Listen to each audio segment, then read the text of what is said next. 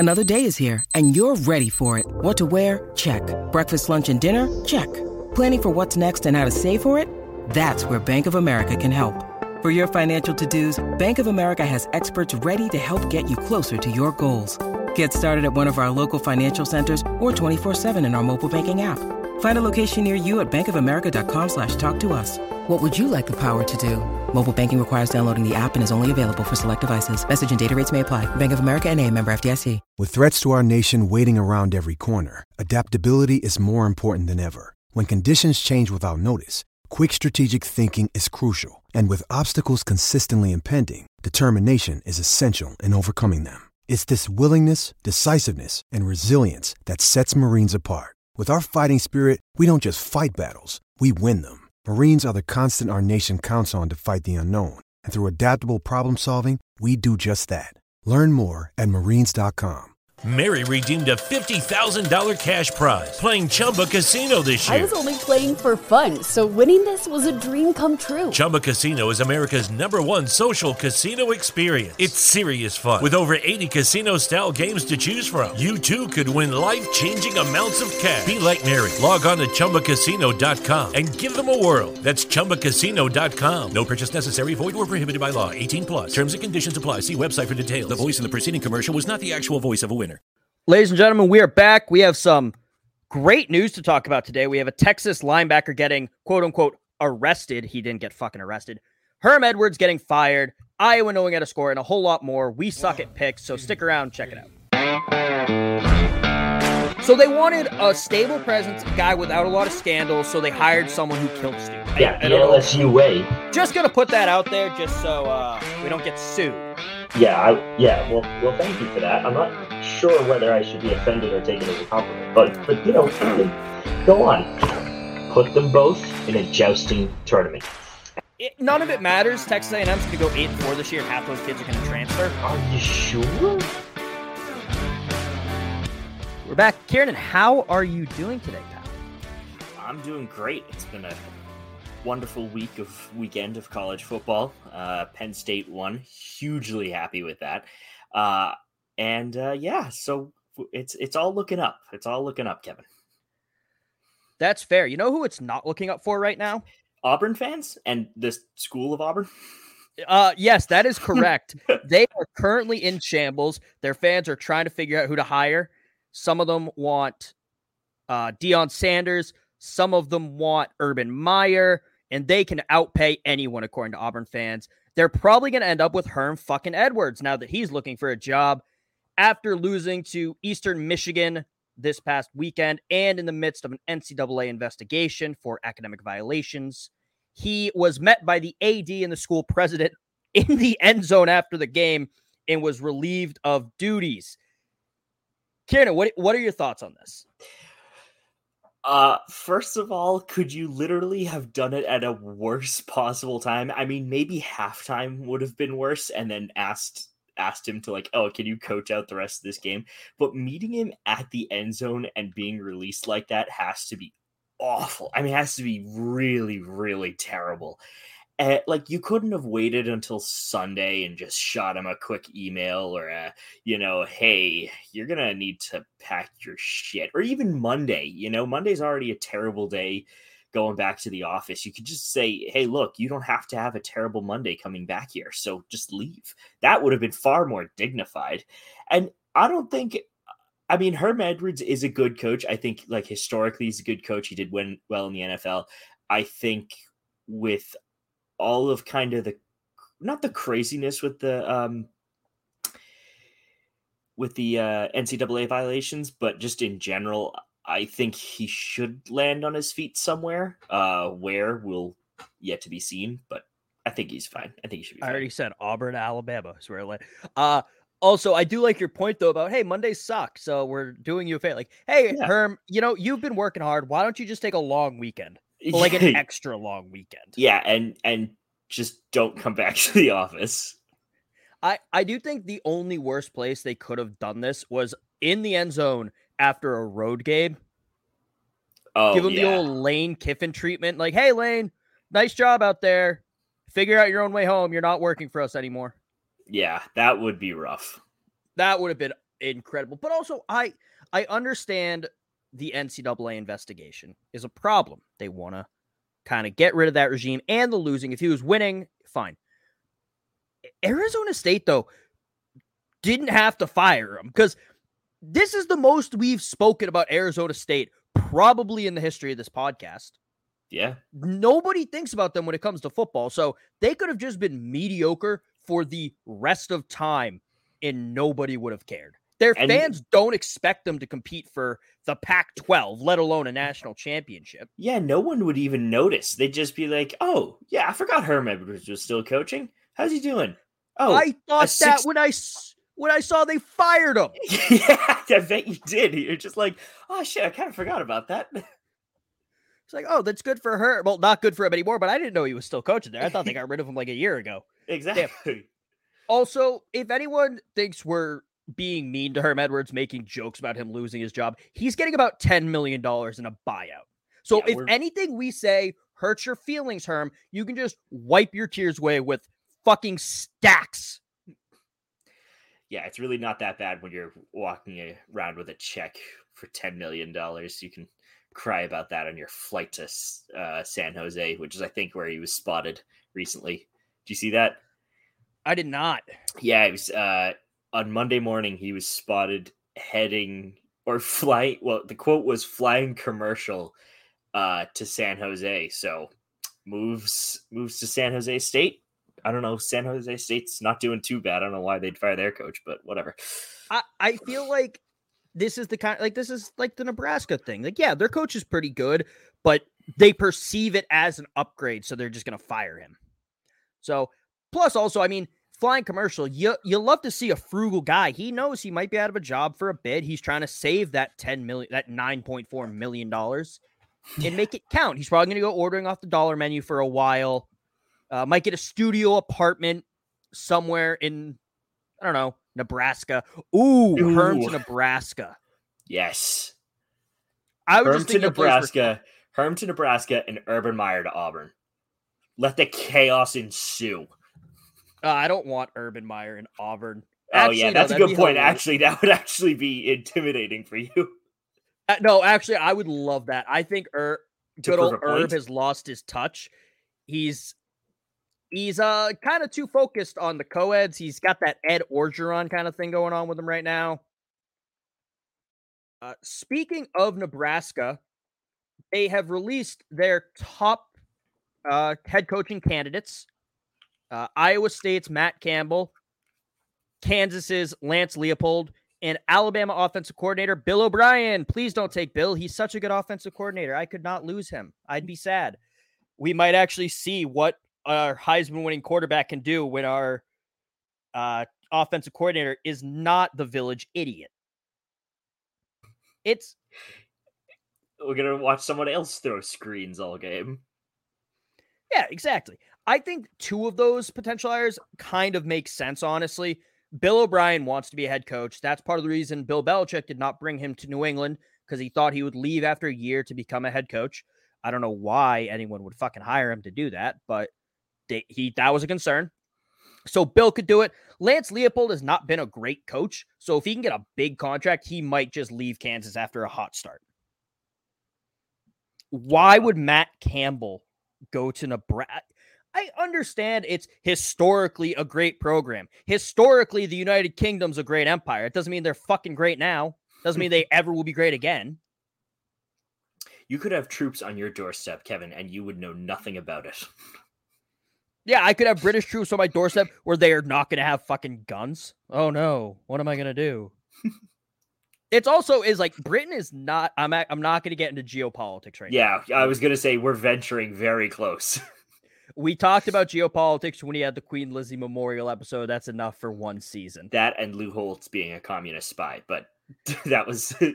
I brought it up again. I was able to bring it up again. That's not venturing into geopolitics. That's just stating an objective fact. Okay, fair enough. But what are your thoughts on those three? Do you think any of them are going to end up at Nebraska? I don't really. I think realistically, the only one that could end up in Nebraska is Bill O'Brien, because he wants to be a head coach, like you said. I think it makes the most sense. Like, I mean, he took over the Penn State job when nobody else was going to take over the Penn State job. And, you know, props to him while he was there, because he did a decent job under the restrictions and all the scholarships and you know, nobody was going to play for them, yada, yada, yada. But I think Leopold is a decent choice in the sense that it's going to be one of those, hey guys, I'm not leaving, don't worry about anything, and then dips Monday morning. It's going to be one of those situations where he goes, oh, calm down, quiet the hysterics, there's no need to worry about anything, but I'm also leaving. That's fair. I would actually love it if we have the first ever mid-season coach leave a program to join another one and is coaching the next week. Oh, that would be, oh my God, the fucking heat that the home team would throw. It was ridiculous. Yeah. Also, I don't know if that's too crazy. I have a bit of a take about Scott Frost, Kieran, and I don't know if the world's ready for it. That's why we started this podcast, Kevin, for hot takes and garbage picks. Let's go. Scott Frost might be the greatest coach of all time. Oh, love it already. Let's get into it. He couldn't recruit. He wouldn't recruit. You had his assistant coaches going to the administration like, he's not doing shit. Please help us, which is unheard of. Allegedly, that's rumors that are going around. But he was in a lot of games. Lost to Georgia Southern by 3. Lost to Northwestern by 3. He had like 9 losses within 1-score games. First game he's gone, 49-14. He led UCF to an undefeated season. He might be the greatest X's and O's coach of all time. He just cannot evaluate talent and refuses to. Interesting. That's an interesting point. So if you think that if he brought in somebody who could recruit insanely well, like just, I mean, I don't want to say the Urban Meyers and Nick Sabans because they don't necessarily do the recruiting specifically themselves, but like their assistant coach. Pete Golding's a very good recruiter. Perfect example. If Scott Frost and Pete Golding combined, do you think they would be the most unstoppable powerhouse that this nation has ever seen? Yes, I think they would take over the U.S. government in no less than 3 weeks. 100%. They could get the manpower. They could draw the battle. Oh, it'd be beautiful. I am all in on Scott Frost going to Alabama now. I've decided. You put him with a recruiter like Pete Golding and the ability to say, hey, I fucking work for Nick Saban. You want a ring? You want to be a first-round pick? This is where you go. That Alabama team would put up 70 a game. Easily. Especially if Bryce Young sticks around for a senior year for some reason. 70 a game with Scott Frost as the offensive coordinator. Hell, with Jalen Milroe, we'll probably put up 65 a game. With Kevin, we'll probably put up 50 a game. Still an offensive powerhouse compared to Bill O'Brien. Exactly. I can't believe Bill O'Brien and his play calling has broken my brain so much. I have talked myself into Scott Frost. That's pretty bad, Kevin. That's really bad. But Bill O'Brien, what have you done to me? Hold on a second. My question is now, we have a whole different avenue we're going down. Why was Bill O'Brien even hired? Like, did I miss something? Like, am I just an idiot? Like, is there literally no one else they could have picked? I think the concern might have been Nick Saban has spoken about how he wants continuity with his coordinators because it was a revolving door for a while, especially at the offensive coordinator position. You had Lane for a couple of years, then you had Sark, then you had to go into Bill O'Brien. So I think that's why that he was, because nobody was hiring Bill O'Brien. Nobody should hire Bill O'Brien, honestly. And that's why he didn't fire Bill O'Brien after last season. Fair enough. Bryce Young won the Heisman in spite of Bill O'Brien, not because of. Oh, that's a really good point. Bryce Young should just like listen in on his headset or however they get the plays and just go, okay, Bill O'Brien said throw another screen. 4 verticals. Just go forward. I will find one of you. Yeah, I mean, the Cardinals tried it out in the NFL earlier late in the preseason, excuse me, where they had Kyler Murray call plays. It was like a 2-yard gain, a punt, and then another punt, I think. So I think Bryce Young would do better at it, so they should give that a try. Yeah, agreed. But also, we've talked about 3 coaches so far. Who gets a job first? Scott Frost, Herm Edwards, or Urban?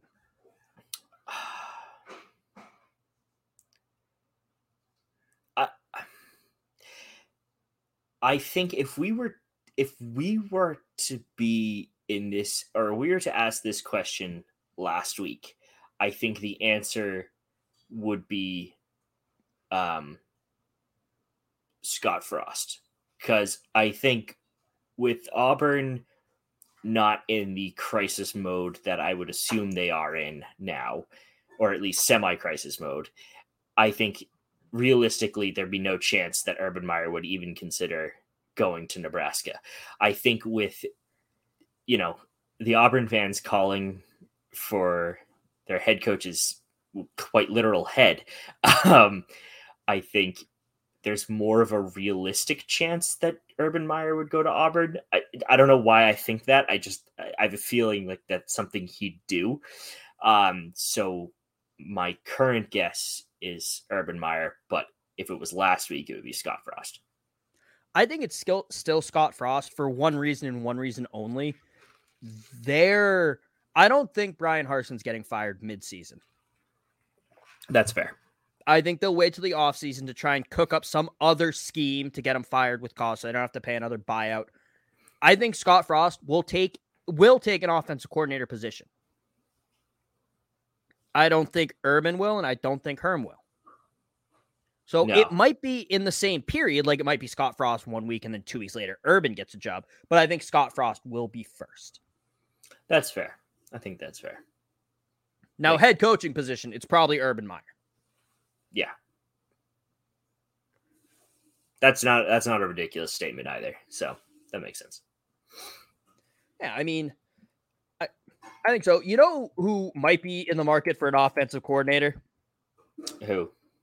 The Iowa Hawkeyes, who seemingly remembered that the goal of football is to get the ball in the end zone.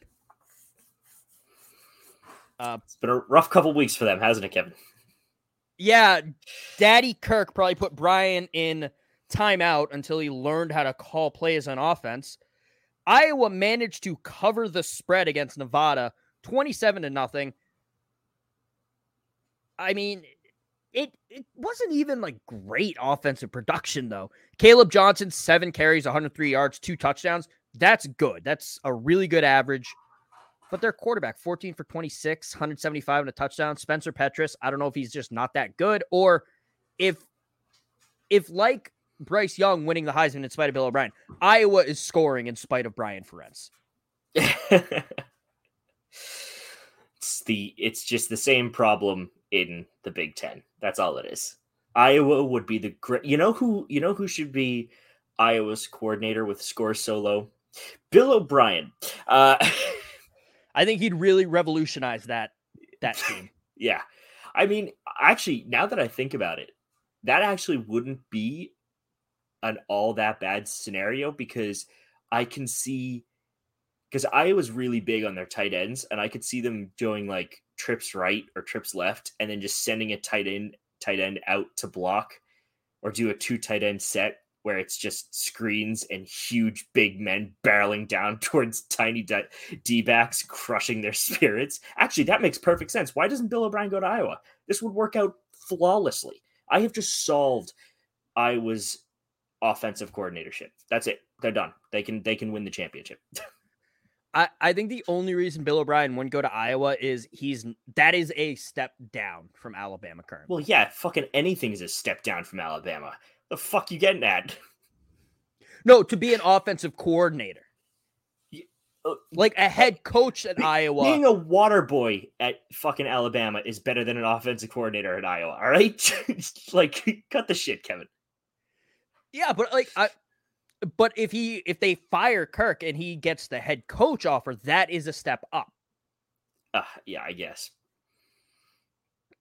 But yeah, I think saying that's a step down for Alabama could be said about a lot of things. So. Mary redeemed a $50,000 cash prize playing Chumba Casino this year. I was only playing for fun, so winning this was a dream come true. Chumba Casino is America's #1 social casino experience. It's serious fun. With over 80 casino-style games to choose from, you too could win life-changing amounts of cash. Be like Mary. Log on to ChumbaCasino.com and give them a whirl. That's ChumbaCasino.com. No purchase necessary. Void where prohibited by law. 18+. Terms and conditions apply. See website for details. The voice in the preceding commercial was not the actual voice of a winner. It's rare to find a gift that you know everyone on your list will love. That's what you get with an incredibly soft blanket from Miki Couture. With hundreds of different styles and sizes of Miki Couture blankets, you'll find a gift that they are sure to love every single day of the year. Shop the best deals of the season at MikiCouture.com. Jeez. You want to talk about players getting arrested? Yes. Texas linebacker DeMarvion Overshown was arrested, quote unquote, for marijuana in July, I believe it was. And the initial report is he had 2 ounces, I believe is the amount. I'm saying believe a lot, like I don't know the survey. 2 ounces of marijuana in Van Zant County, Texas. Originally reported he was arrested and booked. He was not arrested. He was pulled over, stopped, got a misdemeanor, and was settled pretrial intervention. So he did not spend any time in jail. Now, this punishment was also issued and reported by a judge who is a Texas Tech graduate. Do you know who Texas is playing this weekend? Texas Tech. Yeah. Little fishy. Little fishy. Extremely is the answer, Kevin. I did also want to point out the person who initially reported on it, Chris Hummer, hilarious last name, from 247, did reach out to DeMarvion and said, hey, I want to apologize for incorrectly reporting it. I was told by the sheriff's office that this is what happened, and it happened today. Or it was also listed in the booking report today. So I'm sorry. Like, my bad. Which, I mean, shout out Chris. Seriously. Like, it was a clear mistake on his part. He was told information that was incorrect, and he reached out and he said, that's my bad. I should have either looked into it more or whatever. Perfectly done. No harm, no foul, right? Yeah, I mean, he was already suspended for the first half because of targeting anyway, but that's not the point. Fair.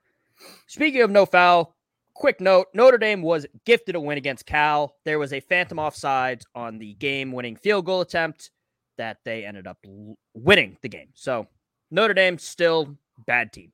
Needs a gift to beat Cal. Damn. That's pretty sad. Yeah, it's very sad. You want something hilarious to cheer you up? Sure. This weekend, the University of Massachusetts will be playing Liberty at Alumni Stadium in Amherst, Massachusetts. It is also UMass's Pride game, which is hilarious, and people got very mad at us for saying this was funny on Twitter. Because Liberty is an extremely homophobic university founded by a man who blamed 9/11 on the gays, the feminists, and the abortionists, and said AIDS was a punishment from God for the homosexuals in the country that supports them. And also in the Liberty Way, which is their student code of conduct, you have to say you will not drink, you will not have premarital sex, and you will not have any relations not condoned by the Bible. And then it specifies between a man and a woman, a natural-born man and a woman, by the way. That's also, because they couldn't just be homophobic. They also had to be transphobic. This just sounds like BYU with more steps. that has to keep it. I mean, you're not wrong, though. You are not wrong at all.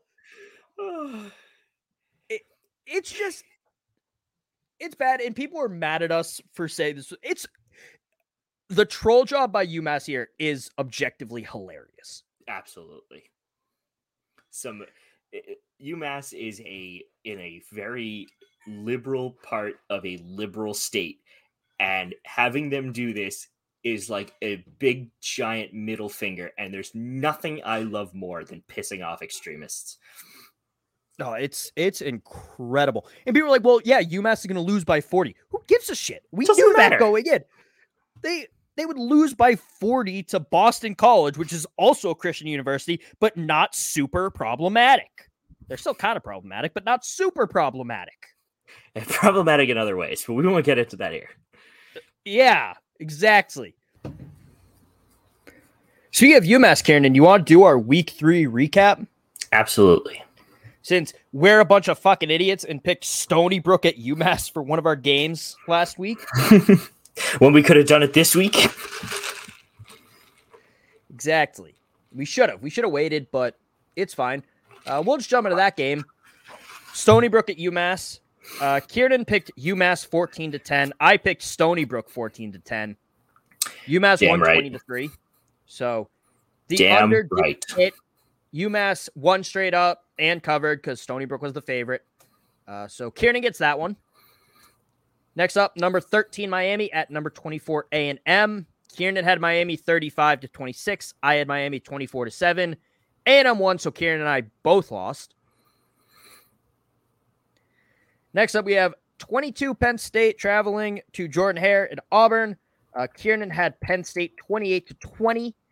I had a little more faith in the Nittany Lions offense. I had 38-26. Penn State won 41-12. So I got that win because the over did hit and Penn State won and covered. So we're splitting hairs on that one. Before we go on, Kevin, I want to genuinely ask, what did you think of that game? I thought it was hilarious. Okay, apart from the hilarity and apart from Auburn absolutely bottling it, like, I want your genuine reaction to it. What were you surprised by the result? I was a little surprised, just because the fucking Penn State coaching staff can't figure out what Eli Manning in a wig looks like. So I'm surprised that they could figure out how to stop the Auburn offense. That's a great point. But I was a little surprised. I thought Penn State would win. Obviously, I picked them. But I don't know. I think Harsin is probably gone after this year. That was an embarrassing showing. It was. Next up, our last game we picked last week, really the first one because we're doing this backwards. Number 12, BYU at number 25, Oregon. Kieran had BYU 32-24. I had BYU 35-14. Oregon won 41-20. So neither of us got that. It is currently 7-5. Still Kieran. I butchered the spelling. I don't know how I managed to spell your name this wrong on our spreadsheet, by the way. I've known you for a decade. That is my name spelled correctly. It was not. Oh, it wasn't previously. Oh, yeah, okay. I just fixed it. Oh, okay. I just undid the fix to show you how bad it was. Let's hold on. Oh man. Oh Jesus. Yeah, Kevin. Holy fuck. I don't fucking know how that happened. Come on. Yeah, I'm not sure. But before we get into our week 4 preview, we have a new segment for you. The Dog of the Week. This is how we do it for the dogs! Dog of the Week. We're picking one person who had a gutsy performance, a gutsy play, or just balled out and nominating them. We have one rule. We cannot pick someone from our own team. We can pick someone from the other's team, but not our own, because I'd always pick an Alabama player. This rule is more so for me. I will go first. The Dog of the Week for me this week is Sean Clifford. Oh, love the pick. First off, Penn State goes down to Auburn, fights off Auburn Jesus, causing weird shit to happen to Jordan-Hare. But it was 2 plays that really cemented this for me. Sean Clifford scrambles for 9 yards, gets laid out by a defender. Some guys, that would make them not want to run it again. Might knock him out for a little bit. Sean Clifford goes to the line, puts his nuts on the line of scrimmage, and runs a quarterback sneak. Dog of the week. Let's see. My dog of the week. Oh, sorry, go on. My dog of the week has to be Chase Bryce for throwing a game-winning Hail Mary. And Mary redeemed a $50,000 cash prize playing Chumba Casino this year. I was only playing for fun, so winning this was a dream come true. Chumba Casino is America's #1 social casino experience. It's serious fun. With over 80 casino-style games to choose from, you too could win life-changing amounts of cash. Be like Mary. Log on to ChumbaCasino.com and give them a whirl. That's ChumbaCasino.com. No purchase necessary. Void where prohibited by law. 18 plus. Terms and conditions apply. See website for details. The voice in the preceding commercial was not the actual voice of a winner. You know, that in and of itself is amazing, but then helped the students from the student section rush the field. That is top quality fucking QB attentiveness and being an absolute dog for the App State Mountaineers, I think they're called, right? Yes. And I mean, what a win. They're on a fucking roll. I mean, this last game is close, but that is top-level dog shit. That sounds awful, top-level dog shit. That sounds like a negative, but we're keeping it anyway. Negative, but we're keeping it positive. Keeping it positive, and that's your dog of the week. This is how we do it for the dogs!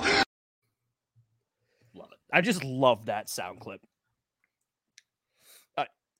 Partially, I saw that video. I was like, oh, we're making a segment out of this. So we'll put some graphics up on Twitter. Let us know who your dog of the week is. Again, could be a gutsy play, a gutsy performance, or just a dude balling out. No other requirements for it. It could be a coach even. We could decide that we got a dog of the week as the head coach. We don't know. We're going to figure it out as we go. Speaking of some dogs, you want to talk some underdogs and pick our game 4 or our week 4 games? Let's do it. All right, hopefully this goes a lot better than last week.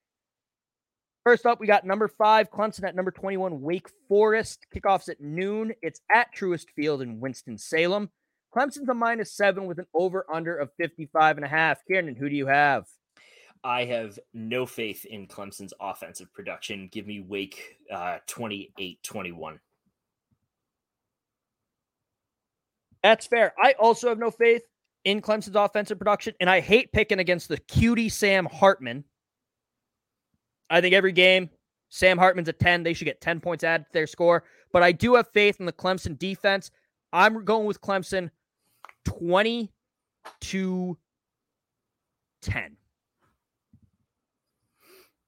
All right. I'm going to call Sam Hartman cute every week, and I'm going to end up dating someone, and they're going to listen to this podcast and be like, am I a beard for Kevin? Like, what is it with him and Sam Hartman? Next up, number 20, Florida at number 11, Tennessee. Kickoff is at 3:30. It's at Nyland. It's a garbage truck worker convention, but it is in Knoxville, Tennessee. Tennessee's a -11 with an over-under of 62.5. I'm rolling with the Vols on this one. I don't think Anthony Richardson is a good quarterback. I'm going to go Tennessee 42-14. Wow. That's one hell of a scoreline there, Kevin. I have to agree with you on this. I think Nate Robinson. The fuck am I saying? Why did I say Nate Robinson, the tiny basketball player from like the early 2000s? I have no idea. I mean, anyway, his last foray into sports was a tryout for the Seattle Seahawks. So okay, so perfect. There's the correlation of football. You at least have a football player on your mind. Yeah, why I said that, I have absolutely no idea. Regardless of that fact, I have no faith in his specific offensive output, and I don't think Florida's defense is enough to win them games. So I'm going to give the Vols the win 36-20. I think this is also the first week that you have not waited for my pick and then gone either slightly for the over or slightly for the under. Well, look, Kevin, it's great minds think alike. I don't know what to tell you. We both have the final score being 56, by the way. Well, there you go. I mean, what does it matter? Fair. Next up, Duke at Kansas. For some fucking reason, 2 undefeated teams. I knew you were going to bring that up. Can't wait. There's 4 undefeated teams in the state of North Carolina right now. It's chaos. It's pandemonium. They've never had such success. It's insane. Also, the game day game this week is Florida at Tennessee. It should be Duke at Kansas. Duke's never been featured. Kansas has never hosted. It would have been perfect. Kickoffs at noon at David Booth, Kansas Memorial Stadium in Lawrence. Kansas is a -9 with an over-under of 64. I'm rolling with the Jayhawks on this one. I'm going to go Kansas 33, Duke 21. All right, solid pick. Solid pick. I also believe in the Jayhawks. I think they're definitely better than Duke in terms of, like, how do I explain this? In terms of my confidence in their style of play. So I'm going to give it to Kansas. Let's go with, I don't want to be too close to you, but I also want to hit the over because I think that's actually going to happen. So let's go 38-28. And does that hit you? That is the over. That's 66. Yeah, okay. Yeah, I just wanted to make sure my math was right. I hope my math's right. Yeah. Yeah, that's 66. The over under 64. Yeah. I was gonna, if I couldn't figure it out for some reason, I was gonna put over in parentheses. Yeah. So even if we're wrong, like, you meant to go for the over. We just suck at math. Yeah. I work in social media and marketing. I can suck at math. You're an engineer. You have to be good at that. You'd be amazed at how shit engineers are at adding. It's because we do all the other math for so long that we're just like, how do you add 10 to 2? That's fair. Also concerning. Our final game, our Memorial Rattlesnake Group of 5. No, it's the Rattlesnake Memorial Group of 5 pick. That's what it is. Our Rattlesnake Memorial Group of 5 pick. James Madison at App State, featuring Dog of the Week, Chase Bryce. Kickoff is at 3:30 at Kid Brewer Stadium in Boone, North Carolina, that hillbilly state. App State is a -7.5 with an over-under of 58. Ken, who are you rocking with? Let's keep App State in there. I think they are way more of a threat than James Madison ever will be. I think to be honest, I think the 7.5 point spread is utterly insulting to App State. I think they're going to crush JMU. So give me App State 38-17. This is probably the hardest game for me this week. I think James Madison is legitimate. They're new to FBS, but I think they are still a good team and a good program. Their fucking campus smells like a petting zoo.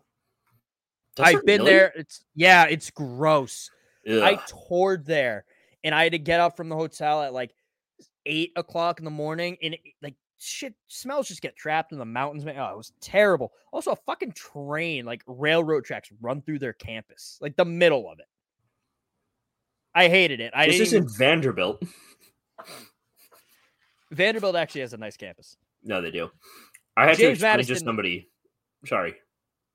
I had to explain to somebody that Vanderbilt was named after the Vanderbilt who built all of the railroads. And for some reason, they could not put 2 and 2 together about that. That's a sidebar that we don't even need to discuss. But I go, yeah, it's based on the guy who built the railroads. He goes, I don't know why there's so many trains there. Why the fuck do you think there are trains there?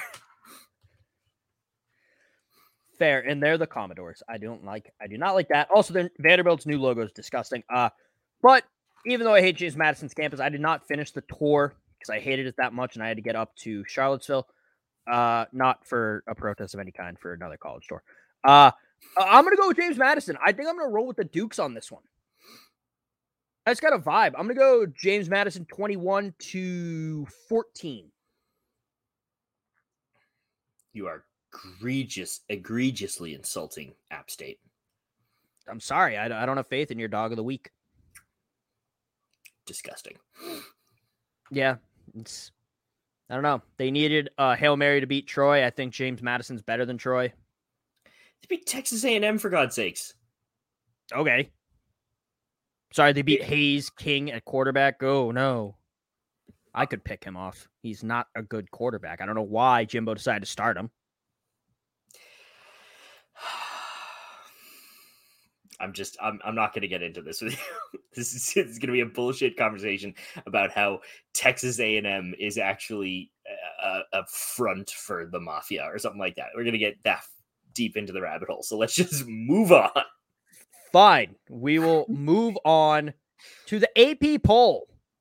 Lucky Land Casino, asking people, what's the weirdest place you've gotten lucky? Lucky? In line at the deli, I guess? Aha, in my dentist's office. More than once, actually. Do I have to say? Yes, you do. In the car before my kids' PTA meeting. Really? Yes. Excuse me, what's the weirdest place you've gotten lucky? I never win and tell. Well, there you have it. You can get lucky anywhere, playing at LuckyLandSlots.com. Play for free right now. Are you feeling lucky? No purchase necessary. Void where prohibited by law. 18 plus. Terms and conditions apply. See website for details. It's rare to find a gift that you know everyone on your list will love. That's what you get with an incredibly soft blanket from Miki Couture. With hundreds of different styles and sizes of Miki Couture blankets, you'll find a gift that they are sure to love every single day of the year. Shop the best deals of the season at MikiCouture.com. Others receiving votes this week. I have issues with the AP poll again, by the way. It gets worse as the season goes on. Michigan State at 91, Florida State at 85, App State at 77, North Carolina at 72, Washington State at 62, Cincinnati at 52, Oregon State at 40 with 49, Minnesota with 48, Kansas with 23, Syracuse with 7, LSU with 6, and Wisco with 4. Michigan State really dropped off the face of the planet after that loss, huh? Yeah. I mean, I think that should be the way it goes kind of early season because the preseason poll is such a crapshoot. Yeah, that's true. But also, I mean, and I understand there's something to be said about competition levels, but you have App State at 77. You have UNC at 72, who's undefeated right now. You have Kansas at 23, who's also undefeated right now. But Kevin, they haven't played anyone. Now there's Michigan, and they're sitting at 4. Or Ohio State. Or Ohio State, they're sitting at 2. Or Alabama, and or Ohio State's 3, and Alabama's at 2, and the only Power 5 team they've played, they almost lost to. And we're going to give Ohio State the benefit of the doubt here because when we count games, we don't count a Notre Dame team that's so shit they can't even beat Marshall. Exactly. It's a great point. Exactly. I'm just glad I'm going through this. Notre Dame, not up there, not receiving votes either. Yeah. Where they belong. All right. 25, Miami, not of Ohio. 24, Pittsburgh. 23, Texas A&M.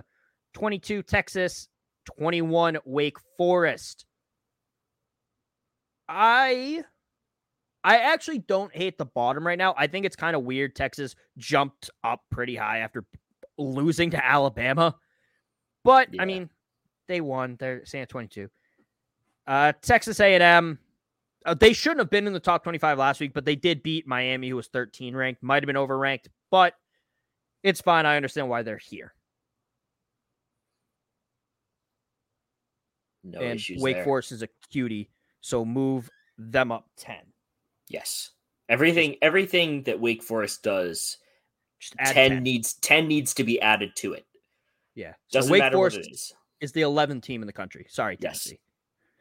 Tennessee. Next up, you got number 20, Florida. Number 19, BYU. Number 18, Washington. Number 17, Baylor. And number 16, Ole Miss. Florida right now is the perfect example of why preseason polls are stupid. They beat an overranked Utah team, jumped up in the rankings, and now people are realizing, oh, they're not actually that good. Utah just was bad. Yeah. But other than this, I don't hate it. Where was Washington ranked last week? Because they weren't in the AP poll last week, were they? I don't think they were ranked last week. Yeah. Okay. So that's quite a step up from them. I mean, they are 3-0, but I don't know. It just seems like a big jump. Yeah. It just doesn't want to fucking load, of course. There we go. Week 3. I don't believe Washington was in here. They were not. Did they receive others receiving votes or? anything like that? Nope. Oh, weird. Well, go on Washington then. Yeah. Well done. Yeah, I mean, Washington State received votes last week, but Washington did not. So jumping up to 18 is a bit much, but I also think, I don't know, I think the AP poll just also punishes bad conferences.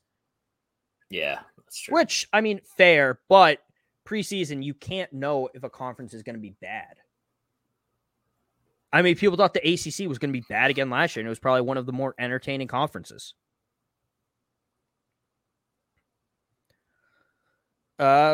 Next up, Oregon at 15, Penn State at 14. Woo! Moving on up, Kieran.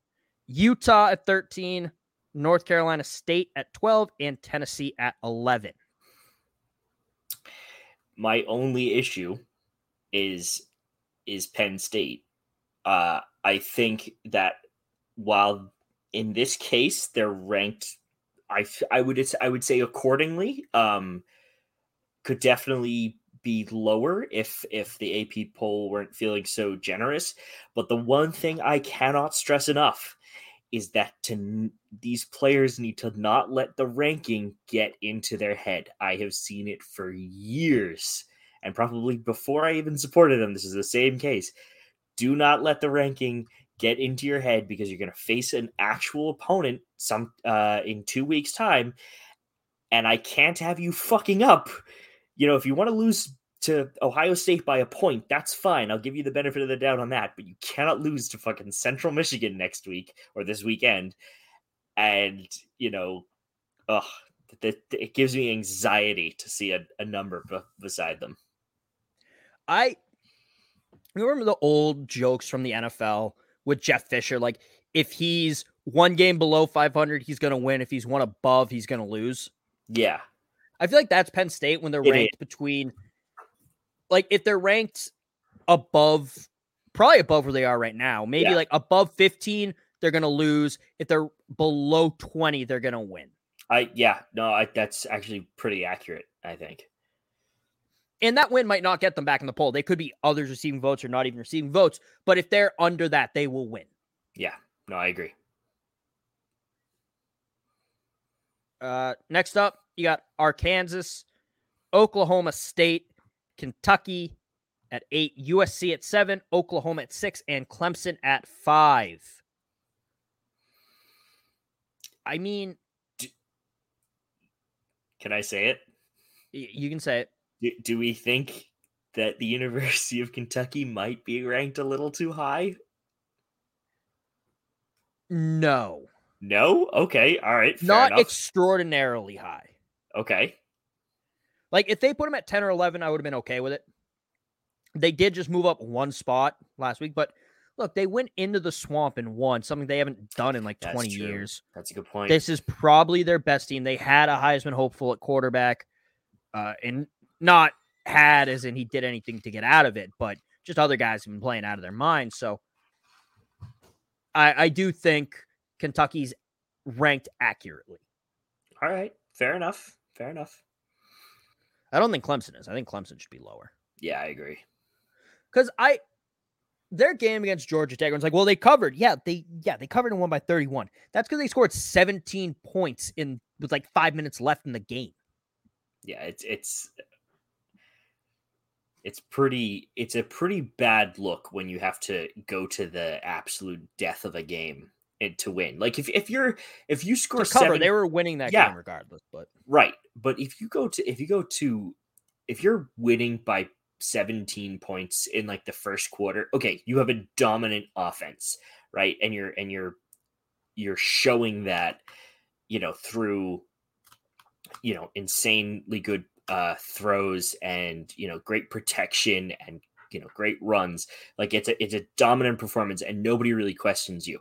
But like, if you have to go down to the fucking bare end to beat Georgia Tech, something's wrong and something needs to be fixed. I don't know what it is. I mean, it's their offensive output with the likes of DJ, but we'll see what happens from now on when they start playing real competition, which isn't much. Which is also this week. They're going to start playing real competition. Also, before we get into top 4, I just want to bring up, how does Jeff Collins still have a job? Did you see what Lane said about their game this past weekend that Ole Miss won very convincingly? No, I didn't actually. So he was talking about, because they put their backup quarterback in, and he's like, yeah, we would have liked to get Luke throwing a bit more, but we know what's going on in that program and on that sideline. We didn't want to embarrass them. You feel so bad that this coach is going to be fired. You don't want to be the one that causes it.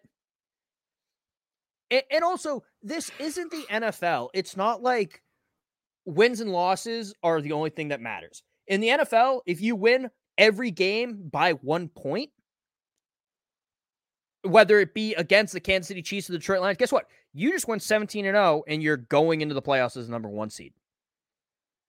If you win every game by 1 point in college football, that could be the difference between a 4 and a 5 spot in playing for a national championship and playing in a New Year's Six Bowl, most likely, but not a national championship. It is insane how volatile it is, the 1 point difference. Yeah, 100%. Is that a bad mark against, I mean, it already is a bad mark against Alabama only winning by 1, but does that bode well or unwell, rather, for Alabama? Get knocked down to 5? Get them out of here. They don't deserve it.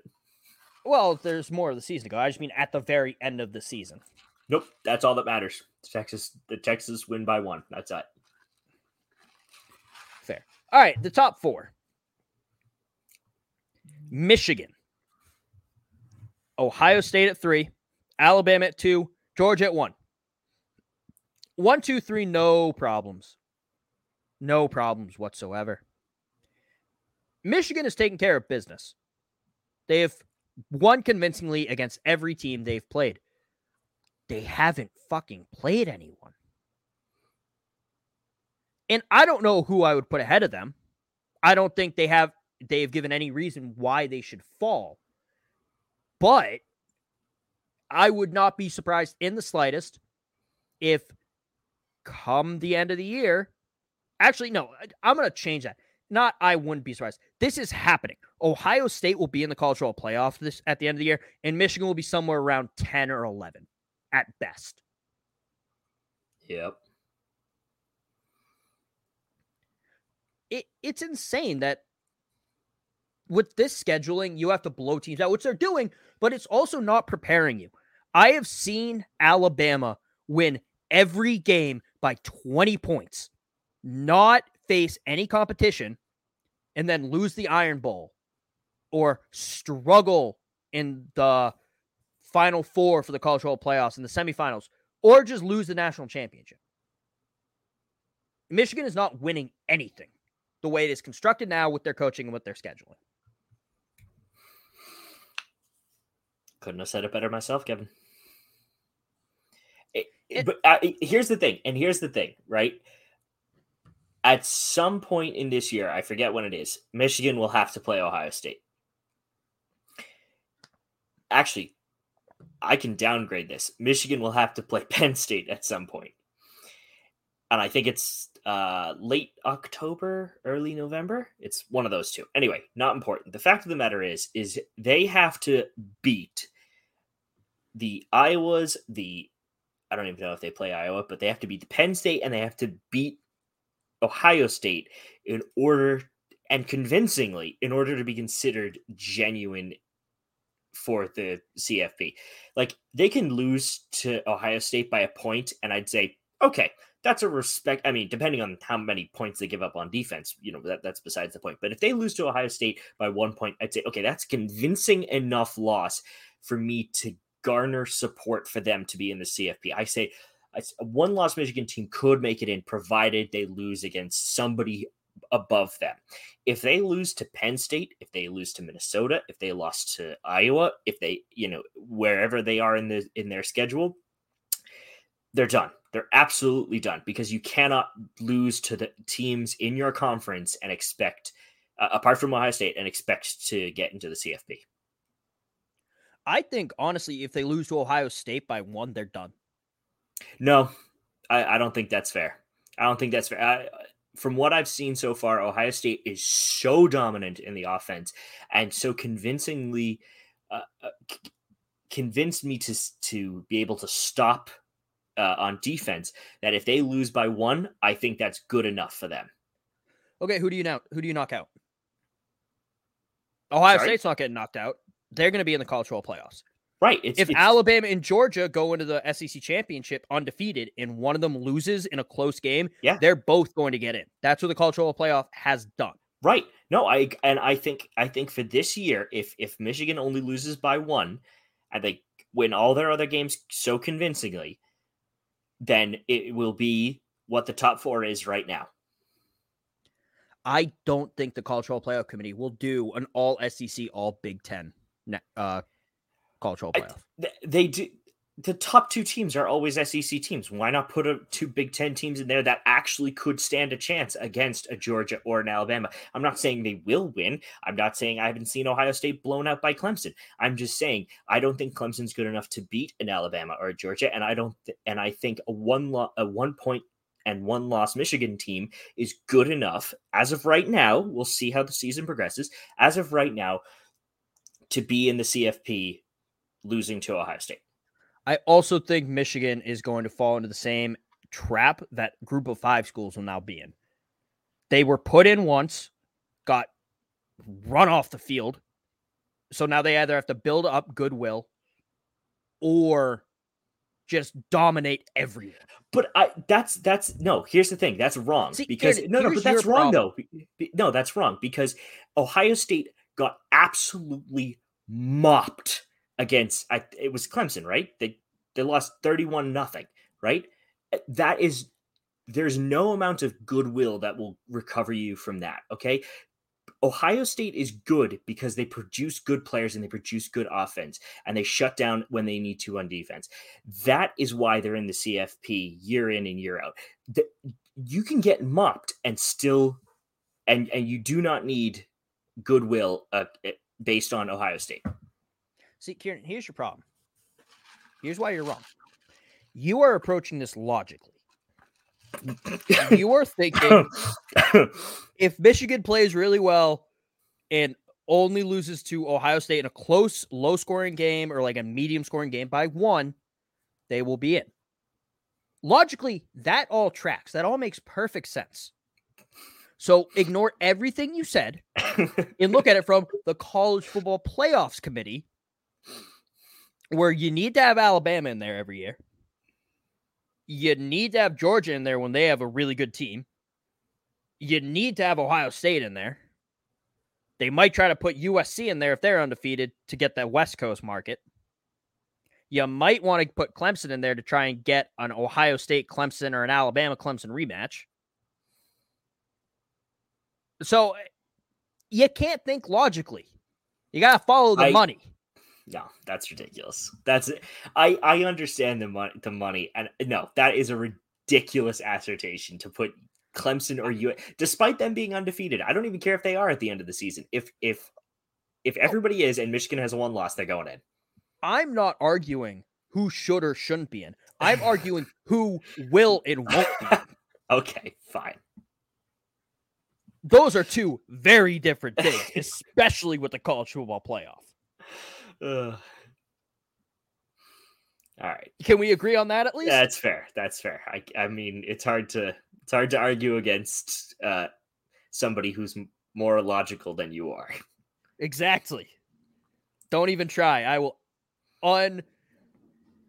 not outlaw, whatever the opposite of, I will out-illogic you all day. Yeah, there you go. All day, every day. Speaking of illogical things, the Bedlam series between Oklahoma State and Oklahoma is going away. I hate how conference realignment has taken so many great rivalries. It took the backyard brawl from us. Luckily, we're still getting the Red River shootout. But Bedlam is a really fun rivalry game. Now, look, it's not at the level of the Iron Bowl or the Game or even Army-Navy, but it's a fun rivalry game against in-state rivals. It's never been easier to communicate with people, but it's never been harder to know which platform you're supposed to communicate on. Here's a simpler solution. With call, meet, and message all in one app, RingCentral makes communication easy. With all that connectivity in the palm of your hand, you can work from anywhere with anyone at any time and never miss a beat. Because when it comes to communication, simple is better. Learn more at ringcentral.com. RingCentral. Simpler communications. It's wintertime. When temperatures go down, the likelihood goes up that your furnace and other appliances go down with them. So don't risk a costly replacement. Stay comfortable with coverage on the appliances you depend on most with the Service Guard Appliance Repair Program from Black Hills Energy. It's peace of mind in a plan. Visit blackhillsenergy.com/sign up to learn more. Oklahoma is saying, no, we'll still play it. We're not, just because we're leaving the conference doesn't mean we're going to stop playing it. Oklahoma State's like, what are you talking about? We're not adjusting our entire schedule every year to play you out of conference. I'm on Oklahoma State's side on this one. Why? Because Oklahoma and Texas are clearly following the money and doing what's best for them. Agreed. That's fine. I'm okay with that. But then to turn around and blame the other school for not being able to join you in the conference or not trying to, both in this instance, and say it's their fault because they just won't schedule us is ridiculous.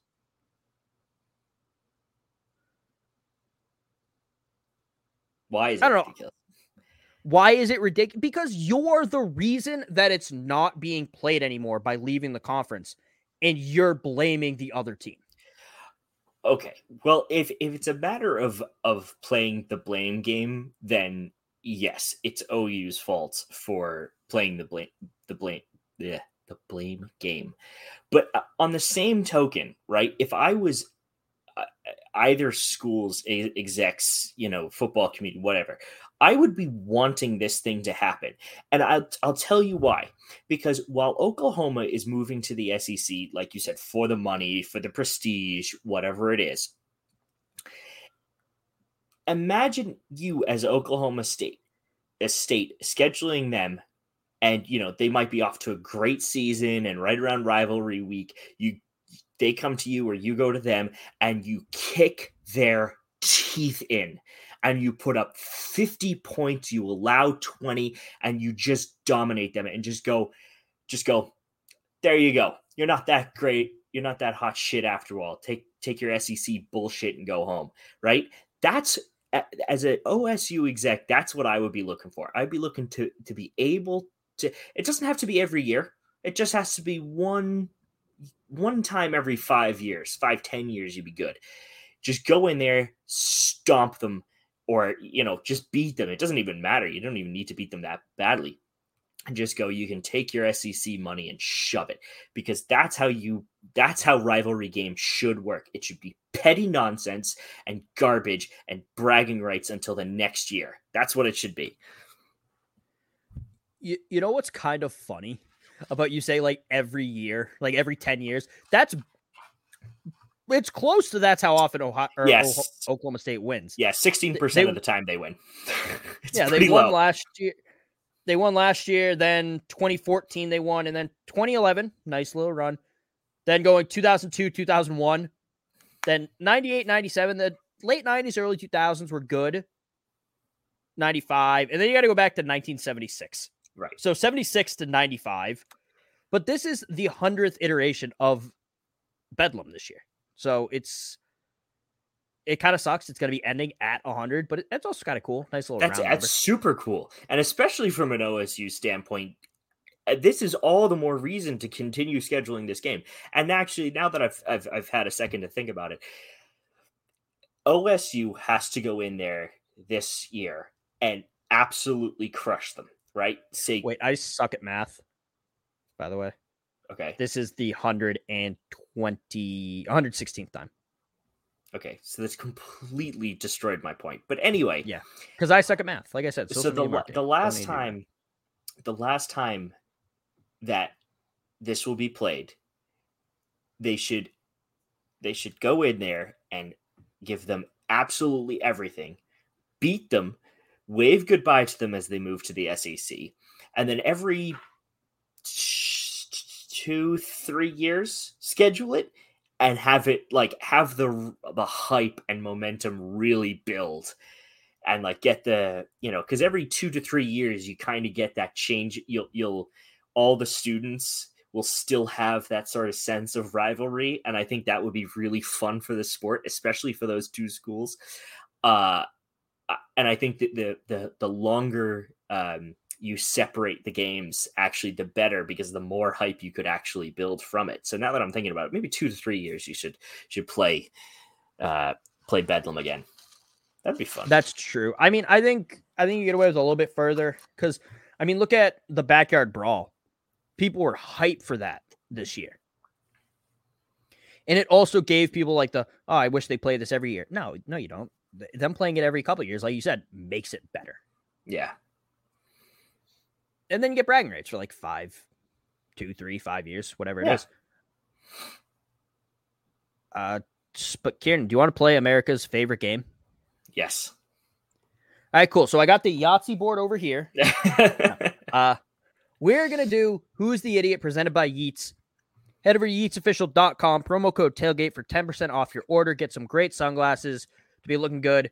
They have a lot of summer styles right now, but they're year-round sunglasses. You can wear them whenever you want. You can wear them at night. You can wear them in the club. It's fine. Don't wear them in the club. You'll look like a douchebag. On Get Up this week, Paul Feinbaum said, Georgia has replaced Alabama as college football's premier program. Talking about how, Georgia looks so good. They have the players. Alabama doesn't. They have the coaches. Alabama doesn't. Alabama fans you're an idiot. It's been 2 years. Georgia fans are, of course, loving this. Kieran, who's the idiot? Is it Paul Feinbaum and Georgia fans, or is it Alabama fans? It's Paul Feinbaum and Georgia fans, because a couple of things. First of all is consistency. Okay. Alabama under Nick Saban has a record of 186 games won to 25 losses. Okay. In the same time period,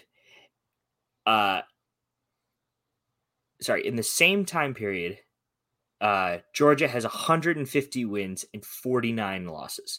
Okay. So that's a respectable, win to loss ratio, right? Good record. That's a solid, very respectable record. That's 35 more games won in the same amount of time. That's 23 less games lost in the same time period. And if we go and list out whether Alabama has been in the playoffs or has won the national title, we have 2007, they won the Independence Bowl. In 2008, they did lose the Sugar Bowl. Sorry, Kevin. In 2009, they won the BCS. In 2010, they won the Capital One, although it wasn't for a BCS. In 2011, they won for the BCS. In 2012, they won for the BCS. In 2013, I'm sorry, Kevin, they lost the Sugar Bowl. And the next year, they lost the Sugar Bowl again. Rough fucking time for you. You did go 11-2 and 12-2 in those 2 years, but hey, what's the big deal? In 2015, they won the college football playoff. In 2016, they lost, but did come runner-up. 2017, they won. 2018, they lost in the national championship. 2019, they won the Citrus Bowl. 2020, they won. 2021, they lost. Now, if we compare that to Georgia's record, however, they didn't win a national title in that same time period until last year. Now, they did have a few bowl games that they won, but they didn't matter because they weren't even close to winning a national title or a BCS. So Paul Feinbaum's the idiot. Why are you saying it's the premier program? It's been 2 years. They've had 2 really good seasons. And one of them was a COVID year, so I don't even count that. And by the way, during the COVID year, Georgia lost 2 of their games where Alabama won all of theirs. So what do you compare? You're going to base, 11 plus years on a year and a half, if you can even call it that? you're obviously the idiot. There's not even a comparison here between who's the premier program in the CFB. Yeah, I agree with you.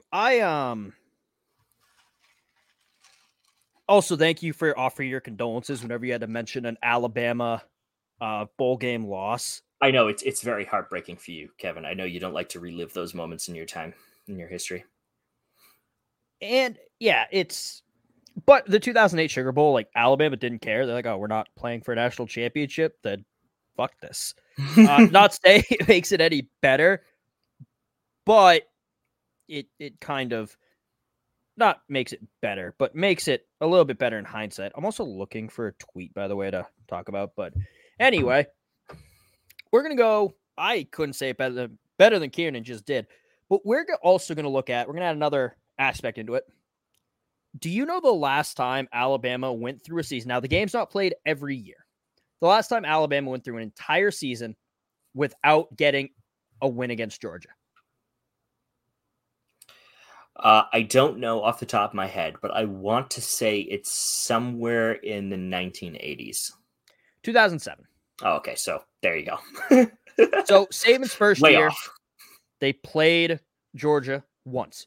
Then Alabama won in 2008. Then they won in 2012 in the SEC Championship. Then they won in 2015 at Athens. Then they won in 2018 in the College Football National Championship. Then they won in 2018 the SEC Championship. Then they won in October of 2020 in Tuscaloosa. Then they won the SEC Championship this year. Then they lost to Georgia, but they still got to win that season against Georgia, which is the point I'm making. Not saying that an SEC championship is worth more than a national championship. I'm not fucking Auburn making rings that say state champions. But, yeah, no, they're not. Alabama is the standard. They always have been, not always, but since Saban got there, that's what they've been. They're 42, 26, and 4 overall against Georgia. And I saw the most asinine tweet. Someone called the SEC championship the Georgia Invitational. Oh my God. No, fuck off. First off, Georgia fans don't have an original bone in their body because people for years have been calling the national championship the Alabama Invitational. Yeah, that's a load of garbage. And look, Georgia has made 4 SEC championships in the past 5 years. They won one of those. Since the SEC championship game was invented in 1992, Georgia has won it 3 times. That's it. They beat the 22nd ranked Arkansas Razorbacks in 2002. They beat the number 3 ranked LSU in 2005. That's a good win. They beat the number 4 ranked Auburn Tigers in 2017. I don't know why. Auburn was 4 that year because of the kick six and all that. But not the kick six. They just lost because the kick six was 2013. But in that same time span, Alabama has won 1992, the first one, 1999, 2009. So nice, kind of rough little break up there where Georgia won it twice. So that's Georgia's total already, by the way. We're at 2009 and Alabama has won 3. 2012, 4. 2014, 5. 2015, 6. 2016, 7. 2018, 8. 2020, 9. 2021, 10. Why are you calling the SEC championship the Georgia Invitational? Also, Georgia has a losing record in the SEC championship. They are 3-6. They lost in 2003, 2011, 2012, 2018, 2019, and 2021. They're one of 2 teams with a losing record in the SEC championship game, along with Tennessee. Alabama, 10-4, 714 win percentage. Florida, 7-6, 538. LSU, 5-1, which is impressive, 833. And Auburn, 3-3, 500. Now, I got way off track here. I more looked at as Georgia fans are idiots, but also Paul Feinbaum's an idiot here. Absolutely. You cannot claim after a year and a half of some success that you're the premier football team in this EM. It is ridiculous. If you want consistency, you go to Alabama. If you want championships, you go to Alabama. You might not win them on your first year there, but you'll win them eventually in the 4 years you have under Nick Saban. And even despite the dreadful play calling of Bill O'Brien this year, I think they still have it in for him. I am not even remotely as convinced with this year's Georgia offense / defense, which is what really carried them through the whole year last year, that they're going to be as good as they were. I think that they've had cupcake opponents for the most part. And once they do face some real SEC competition, Kentucky, here we go. Let's see it. I want to see 42 points on the board. But once they have real competition, I don't think they're going to be considered nearly as dominant. And Paul Feinbaum is going to eat his words within 6 weeks. It's going to be great. Yeah, I do think it's tough to grade the Georgia team so far because their defenses look great against not great competition, right. But the offense does look a lot better. Even last year against not good teams, the offense didn't look this good. But here's the thing, right? Despite, Stetson Bennett, getting the start and, Stequavius, yes. What? Stequavius. Oh, right. Stetson Bennett left. Sorry, my bad. Stequavius Bennett. Yes, Stequavius. Anyway, sorry. Sorry, where was I going with this? You cut me off with Stequavius. I'm like, something about Stetson Bennett coming in last year to the starting. Oh, yeah. Sorry. The point I'm trying to make is I think so once we see real competition and conference play and we see how they stack up, especially their defense. I'm more concerned about their defense. I don't really care about their offense because their defense was so good last year. It was so good that's what carried them to the national championship, not the fact that, they either got lucky on plays or, passes or whatever on offense. I don't really care about that. If their defense isn't as good as it was last year against conference opponents, I don't want to hear Georgia fans talking about a possible national championship. You have to shut out your opponents unequivocally in order to convince me that you're going to win. I mean, I think they can talk about national championship, but talking about how they're the premier program now is ass. Okay, fine. I'll give them that. Okay. I don't like doing it, but we'll give them a little bit of the benefit of the doubt. Fine. But that's it for this week. Another super fun weekend of college football ahead of us. Kieran, how do you feel about Penn State against Central Michigan? It gives me anxiety, Kevin. We go down to Auburn, we beat them convincingly, and then we have to play Central Michigan, and I'm just like, shit, this is the game we lose. Fair. Alabama's playing Vanderbilt, so it's basically a group of 5 school. Don't you dare slander Vanderbilt. They're going to do well this year. Oh, I'm going to slander them so much, I'm going to start calling them Slanderbilt. Fuck off. That was a bad joke. We're going to edit on that. Bye. So they wanted a stable presence, a guy without a lot of scandals, so they hired someone who killed Stu. Yeah, the LSU way. Just going to put that out there just so we don't get sued. Well, thank you for that. I'm not sure whether I should be offended or take it as a compliment, but go on. Put them both in a jousting tournament. None of it matters. Texas A&M's going to go 8-4 this year, and half those kids are going to transfer. Are you sure?